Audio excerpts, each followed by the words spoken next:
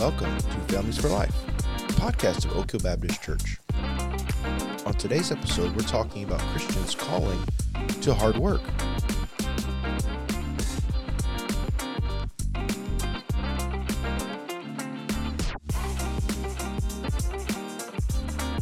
Welcome back, everyone. Welcome back, listeners. I'm excited that you're here to listen to the podcast today. I want to remind you to subscribe to the podcast, give us a review, share your thoughts, any reactions, any things you want us to talk about on the podcast. Email your feedback to f4l@oakhillbc.org. This week is another solo episode.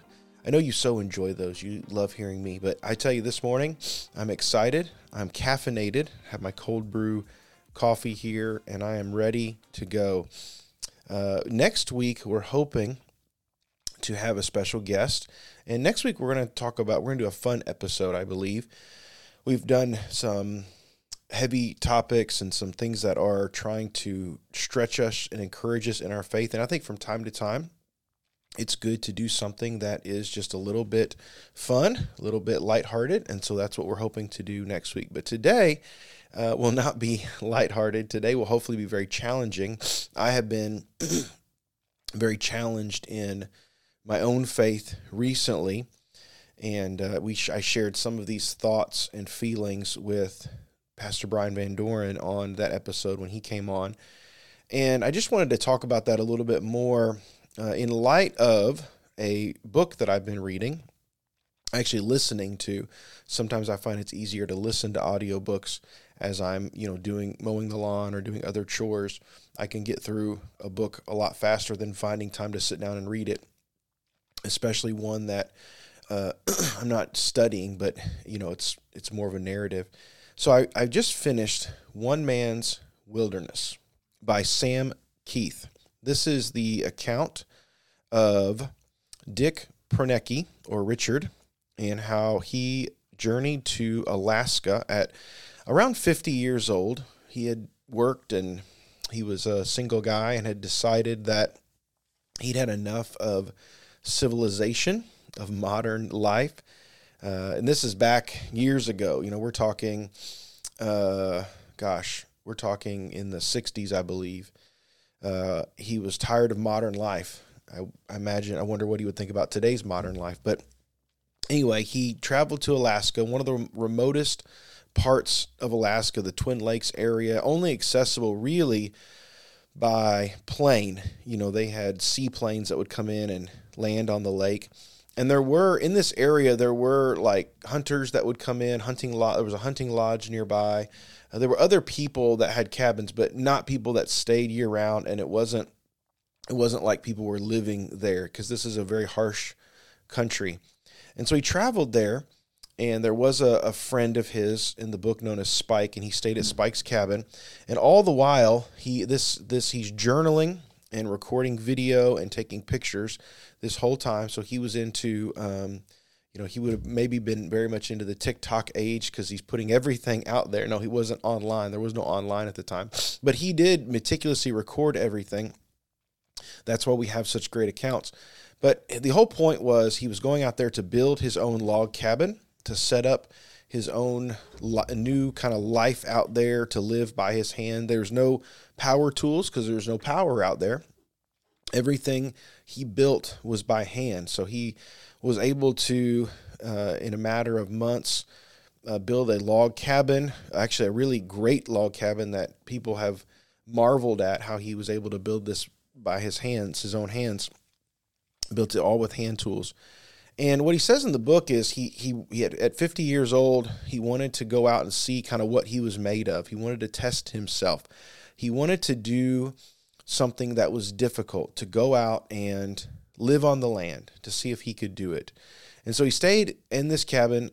He built this cabin, stayed in there for 16 months in this area until his own father had some health issues, and so he was flown back to the lower 48, and ended up spending the winter back in the States in the lower 48. But for the most part, for the better part of 30 years, until into his 80s, he stayed at the cabin many years year round. Sometimes he would come back for the winter. The winters would be very harsh.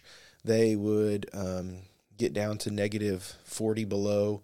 And as he accounts in this book, I love it. I don't know if many people would enjoy this book because it is an account of today. It's a lot of reading of journal accounts. So he would be like, today I laid the foundation for my cabin, with beach gravel and these logs. And, so there's some of that. But interspersed in there, he takes time to really detail the wildlife and his journeys around the lake, and taking his the canoe out, and his interactions with wildlife. He was attacked by a bear twice and survived.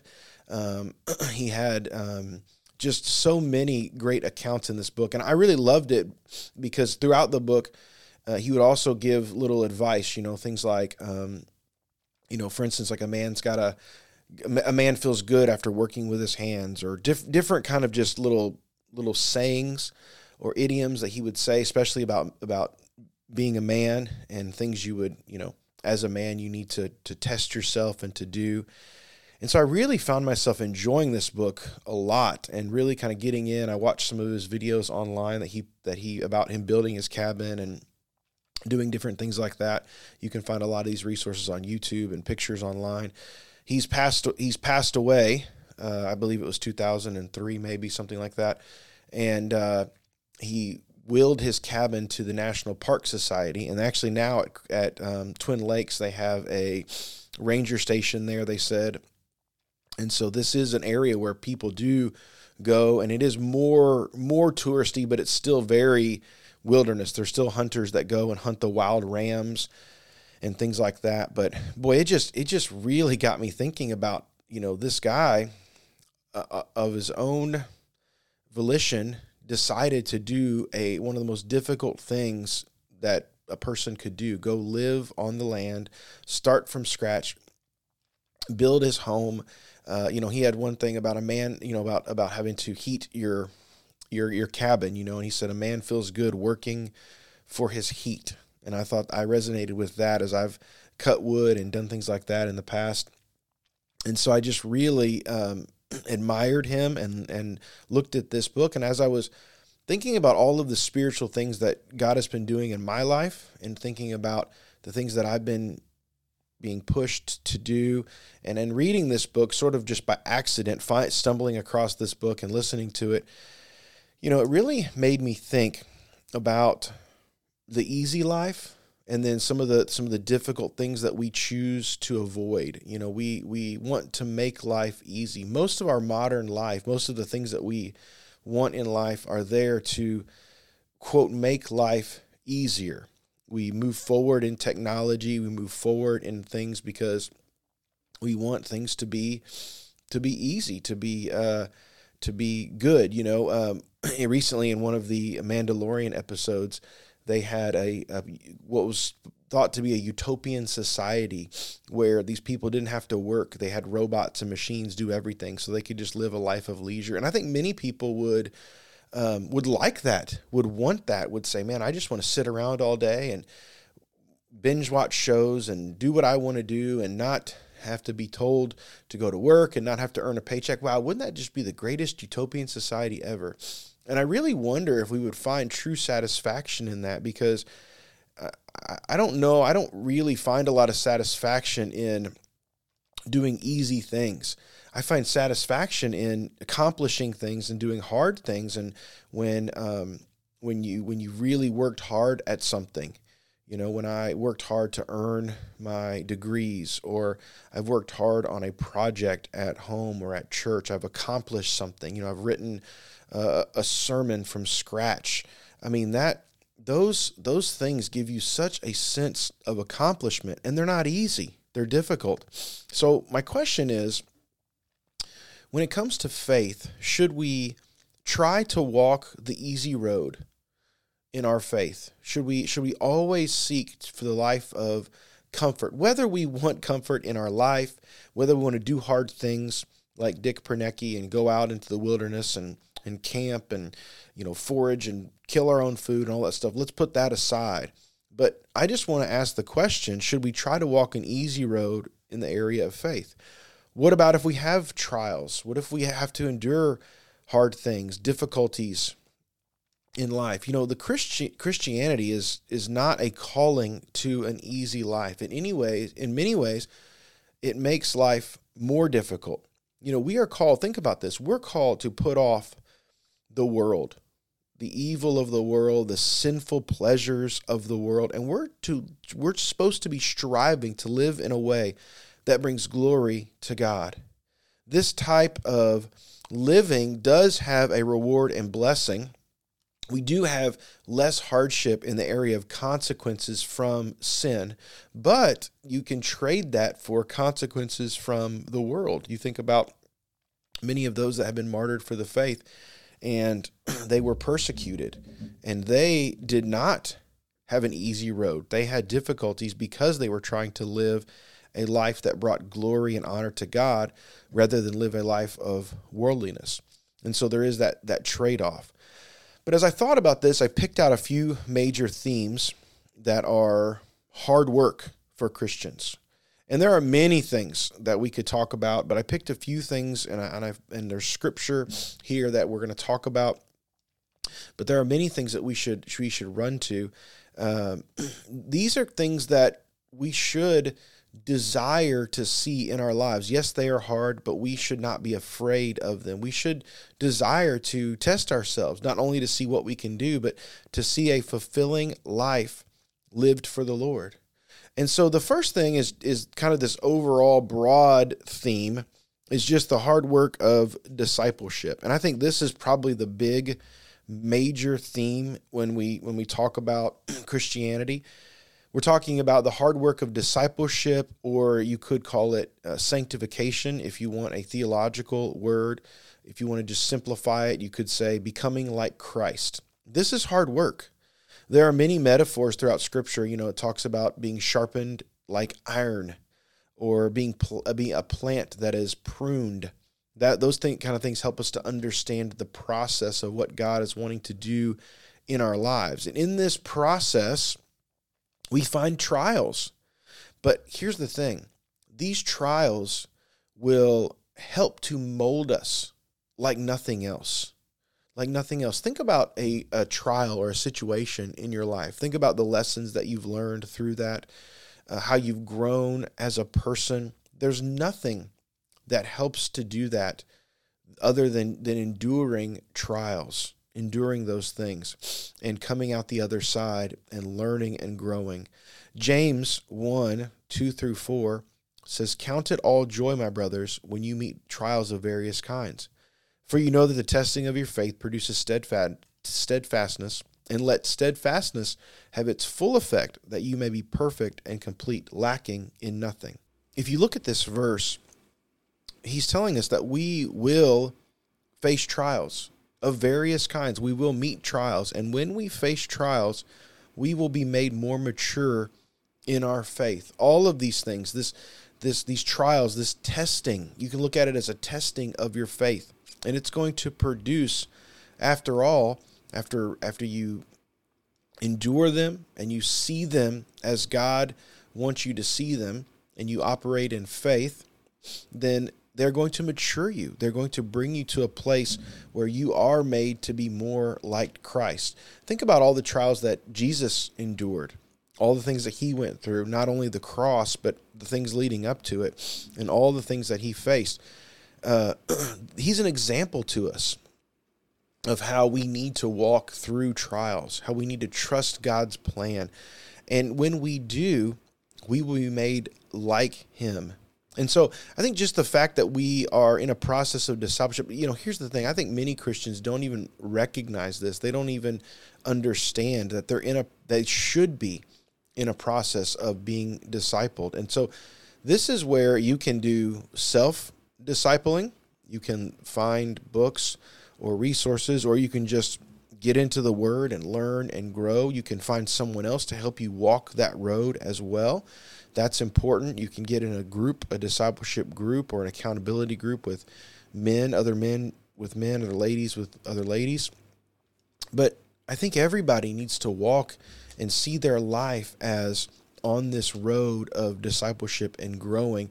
And it's not that you're ever complete. You know, I've been a Christian for a couple decades now, maybe a little longer. But as I look at my life, I'm still growing. I'm still walking down this road. I'm still striving to be more like Christ. And so I think that's important. It is hard work, but boy, it's so rewarding. The reward is maturity in our faith. And it's not easy, but it's something we need to press into.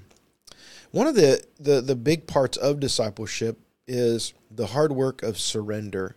This is one of the hardest things for some people to do in the area of discipleship. It's to surrender. You know, we understand that before we grow in our faith, we must surrender in faith to the Lord.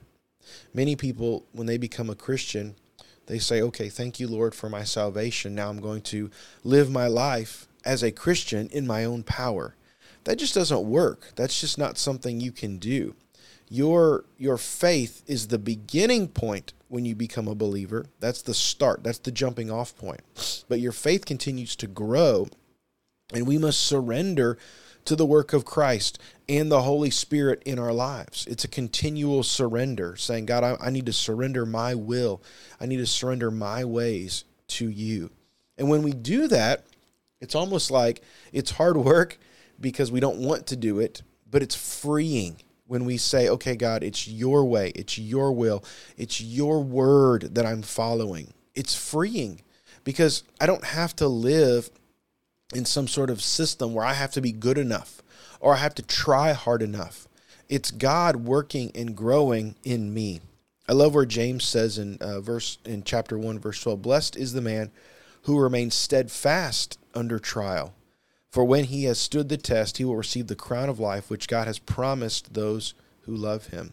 The only way to remain steadfast is to surrender to the Lord. That's it. We can't do this in our own strength. There's no way that we're going to receive the crown of life in and of ourselves. It's only through the power of the gospel and the Holy Spirit which sustains us in our lives. It also says in John 16:33, Jesus said, I have said these things to you, that in me you have peace. In the world you will have tribulation, but take heart, I have overcome the world. So the idea is we are surrendering to Christ. If we are in the world, it says you're going to have troubles, you're going to have trials. We should expect that. But Jesus has, through the power of the gospel, has overcome that in our lives. He's coming so that we can have peace in him. And the way to do that is through surrender. So I think this is something that's so missed in the believer's life. And I really want to push people and say, quit trying to live your faith in your own power. Seek the Lord. Surrender to his work and will and way in your life, and you will see immense growth in your spiritual walk. The next thing is the hard work of self-reliance. Part of the Christian life is self-reliance. Now, I want to qualify this because as Pastor Brian Van Doren and I have talked about in the past, we talk about a lot of things in balance, right?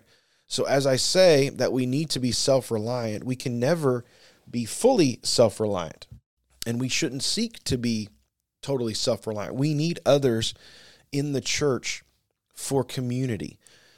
It is impossible to be totally self-reliant. Even Dick Pernecki couldn't be totally self-reliant in the Alaskan wilderness. He had a friend who would fly in on a plane and bring him supplies. He was able to order things from the Sears catalog. You know, he lamented the fact that when he put his roof on, he had a moss-covered roof, but underneath the moss, he did put tar paper or something, roofing paper down to make it really weather tight. And he lamented the fact that he had to use that, but that was going to be the best thing for his cabin. It's one of those things that, he needed other people. He relied on other people in some ways, even though he was doing a lot of things in self-reliance. But, in today's culture, the reason we're pushing back against a lot of reliance on other people. In today's culture, we are less reliant on ourselves, and we're so reliant on other people, not only for physical things, but for mental and spiritual and just so many things in our spiritual life. We don't seek to learn and grow and know the word ourselves. We seek to be spoon-fed like babies, to have a pastor or a teacher or someone on Facebook or YouTube teach us these truths, give us these little verses, give us these little gifts or these little things that are going to supposedly fill us up spiritually, even when they don't. And so we rely on others for our own spiritual walk. We rely on others for our emotional support. We don't work through many of our problems with the Lord in prayer, in faith. We run to others, and we dump our spiritual, our mental things on people. And again, I'm not saying it's not bad to work with people and talk to them and have them help you. That's not bad. But we've got to the total and utter reliance on others is not good. It's not good. Now, self-reliance doesn't mean that you're not reliant on the Lord. That is a must for believers. And so I don't want you to think because we're talking about self-reliance that it's in you. Remember, it's not in your power. It's in the power of the Lord. But what I'm talking about is when Paul talks in 1 Thessalonians, he's talking about there's a difference between the way a Christian lives and the way somebody lives in the world. And so he says in verse 9, now concerning brotherly love, you have no need for anyone to write to you, for you yourselves have been taught by God to love one another. So he's saying the church at Thessalonica, you are loving.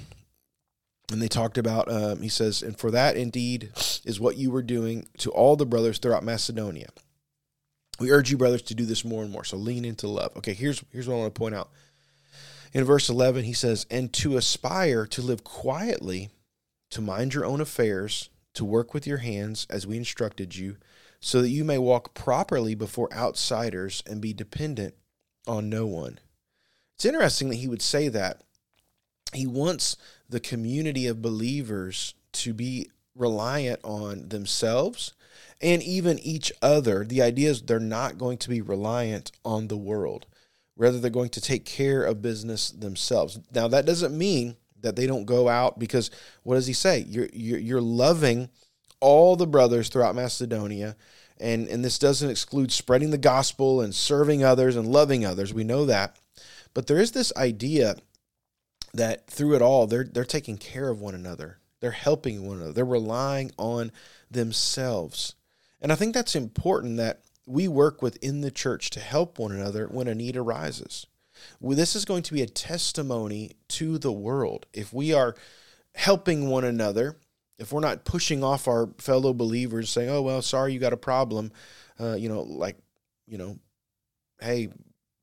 go figure it out. No, we say, hey, that your problem is our problem, and we're going to help you. We're going to help you walk through that. And this idea of hard work, of quiet living, of all of these things are principles that we need to take to heart, and they all speak to how we as believers need to live in front of the world. And I think if we would examine these a little closer, study them, and try to implement them in our lives, we would be much further down the road. We would care more about our relationship with the Lord and our relationship with the church than we would about how we appear in front of the world, how we appear as trying to be people that are out there on social media or out there famous or whatever the trap of the world is. We can chase a rabbit hole here because I have lots of opinions and feelings on the celebrity Christian world that I'll share with you if you want sometime, but it makes me sick. And so I think that this kind of verse, this kind of advice is going to draw us into a holy relationship, a closeness with the Lord like nothing else. So then we move on and we talk about the hard work of work.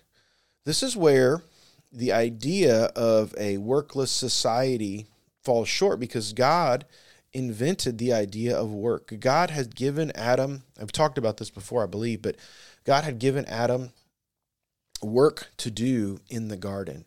He had given him the idea of tending the garden, of caring for the garden. Now, it wasn't as hard. He wasn't having to cultivate, after the fall. It talks about how he would have to toil and labor intensely by planting his food, by raising his livestock. But the idea in the garden is he tends the garden, he takes care of it, and he can go out, collect fruits and vegetables and all these things that are growing in the garden. He can, he's told to name the animals. The animals are brought to him. I mean, this is work. This is things to occupy his time and bringing glory to the Lord through it. God wants us to work, and he wants us to work hard for his glory. It says in Colossians 3:23, whatever you do, work heartily as for the Lord and not for men. When you go to work or you do work around the house or you take care of your family, whatever the work is, work doesn't have to be something you're paid for. It can be volunteer. It can be whatever you consider work. You're to do it as you're doing it for the Lord. Even though you have an earthly boss, that is the secondary concern. The primary concern is, are you working in a hard way to please the Lord? To please the Lord. Proverbs 16:3, commit your work to the Lord and your plans will be established. God is telling us he cares about how we work. He cares about what we do. And it is difficult. There is difficulties in work. There are hardships. There are trials. And what he is telling us is to endure those, to walk into those. That leads us to the next part, which is the hard work of suffering. We will face suffering. This is a fact. Jesus tells us, we've already seen in one of the verses that we read, we will face tribulations. We will face suffering. But once again, we can see suffering can be a thing that matures us in our faith. Paul had something very similar. James talked about the trials that produce maturity. Paul said in Romans 5:3-5, not only that, but we rejoice in our sufferings. Think about that. Just stop right there. We rejoice in our sufferings. Why? Because he says in the next sentence here, knowing that suffering produces endurance, and endurance produces character, and character produces hope. And hope does not put us to shame because God's love has been poured out into our hearts through the Holy Spirit who has been given to us. Paul's saying that we are to rejoice in suffering because all of this suffering that we have to face as believers is going to help us, to mature us, and ultimately it's going to give us hope. It's going to increase our faith in the Lord. We will not be put to shame because we will not walk away from the Lord. We will not leave him. We will continue to trust him. One of the things that we've done very poorly in raising this generation of believers in the last maybe couple of generations is told them that they're not to expect suffering or not to walk into suffering or be willing to suffer. Because that is not the Christian life, because it's through suffering that our faith is grown, our faith is increased. And so it's not a surprise to me that many believers walk away from the Lord because they haven't been given the faith that has been forged in the fire of trials and suffering. They don't know. They're shanghaied. They come into the faith and they're told, "Oh, this life is going to make you so much better. This faith is going to make you so much better. It's going to make your life this and that." And I'm not opposed to telling people the benefits of faith. I have received immense benefits from the Lord and how he has walked with me and loves me and helps me. And I'm looking forward to the future glory and all of those things. But we also have to be realistic because didn't Jesus tell his disciples to count the cost? Didn't he say, Jesus didn't just say, "Oh, you're going to receive all these benefits. You're going to live in heaven with me one day." He did say that, but that wasn't the only thing he said. He told his disciples to count the cost. And if you don't make me primary, if you don't make me, Jesus, primary in your life, then this is not going to happen. It's not going to be worth it here. And so I think it's really important that we don't run away from suffering, but we run to suffering. This doesn't mean we cause intentional suffering in our lives, but we don't seek to avoid it. We seek to walk into it. I think about the many missionaries that struck out on God's call. Man, they suffered greatly for the Lord, and they rejoiced in their suffering because they loved the Lord, and they toiled and they labored. And you think about Adoniram Judson and all of these people that went off into these areas that had not been touched by the gospel. Even today, missionaries going out, putting their life on the line, going to areas that are dangerous, going to areas where they're unchurched, untelling of the gospel. They just haven't heard, and they have to strike out in unknown fear and unknown suffering. And so I commend all of them, and I think in our lives, maybe we're not called to be a missionary, but we should emulate their lives. We should emulate that there are things in life that we're going to have to suffer. We're going to have to stand up for our biblical beliefs. What kind of suffering will that bring us in this world? With our job, with our friends, with people of our society that look at us and think we're crazy, that we lose respect with because we don't believe how they think we should believe in the modern age of going against God's word. And so we're to expect this. We're to know that suffering is a reality, and we should walk into it rejoicing, as Paul says. This leads me to the hard work of holiness. I think one of the big things we got to get our head around is we are called to holiness. This means that we're willing to kill sin and stand up to temptation in our lives, and we're attempting to walk in the Spirit. I think this is lost on many people today. I know it was lost on me for a long time. We are so defeated and captivated by sin that we don't even know where to start. It says in Romans 12:1, I appeal to you, therefore, brothers, by the mercy of God, to present your bodies as a living sacrifice, holy and acceptable to God, which is your spiritual worship.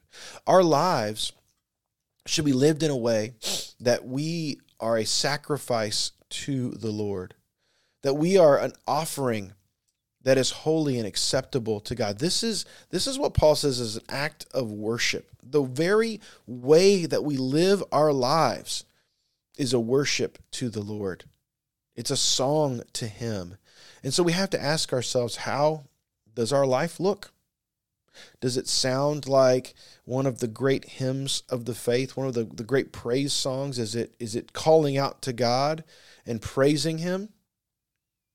Or is it a song that is steeped in our sinfulness? Is it a song that is steeped in rebellion away from God? And we have to ask ourselves, what kind of life are we living? Are we pursuing holiness? You know, when we surrender to the Lord, we talked about surrender, when we seek His help, there is the ability and the way to kill sin. Now, I'm not one of these people that believes you can be totally sinful and sin-free.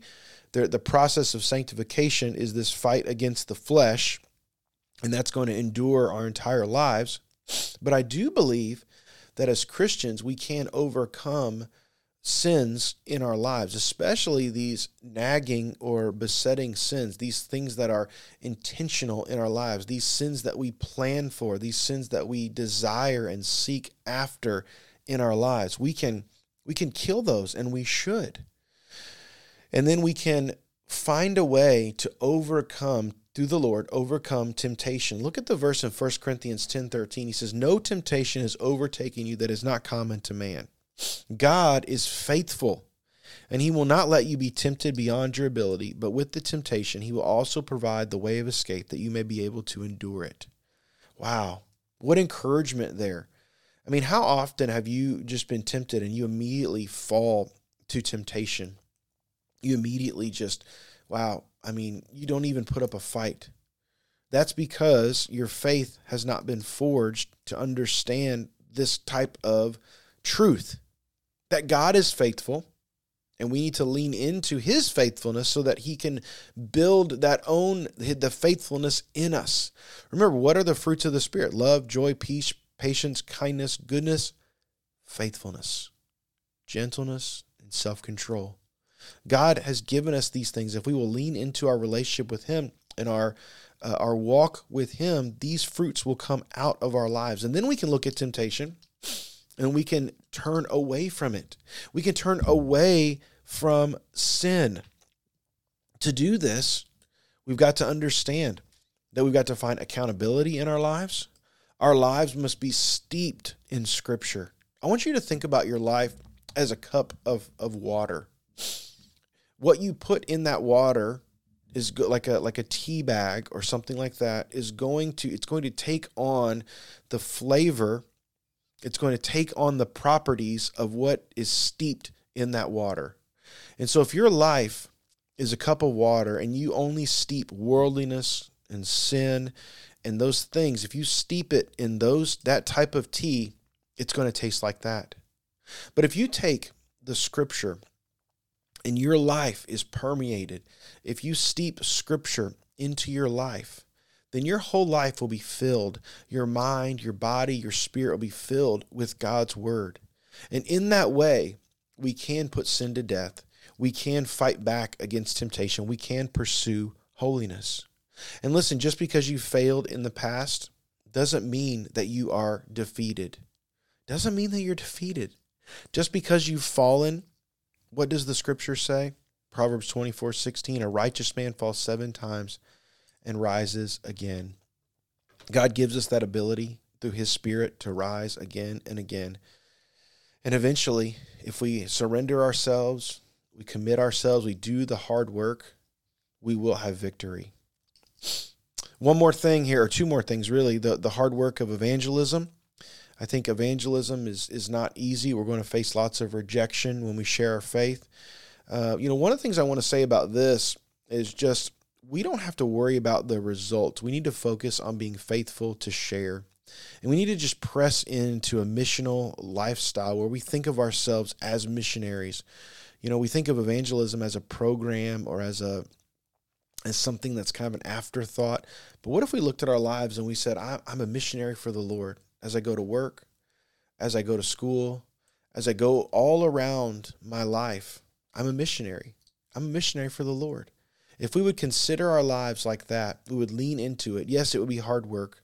Yes, it would be an ulterior primary focus, but it would help us to live our lives and bring glory to the Lord through evangelism, through reaching out with the gospel and sharing our faith.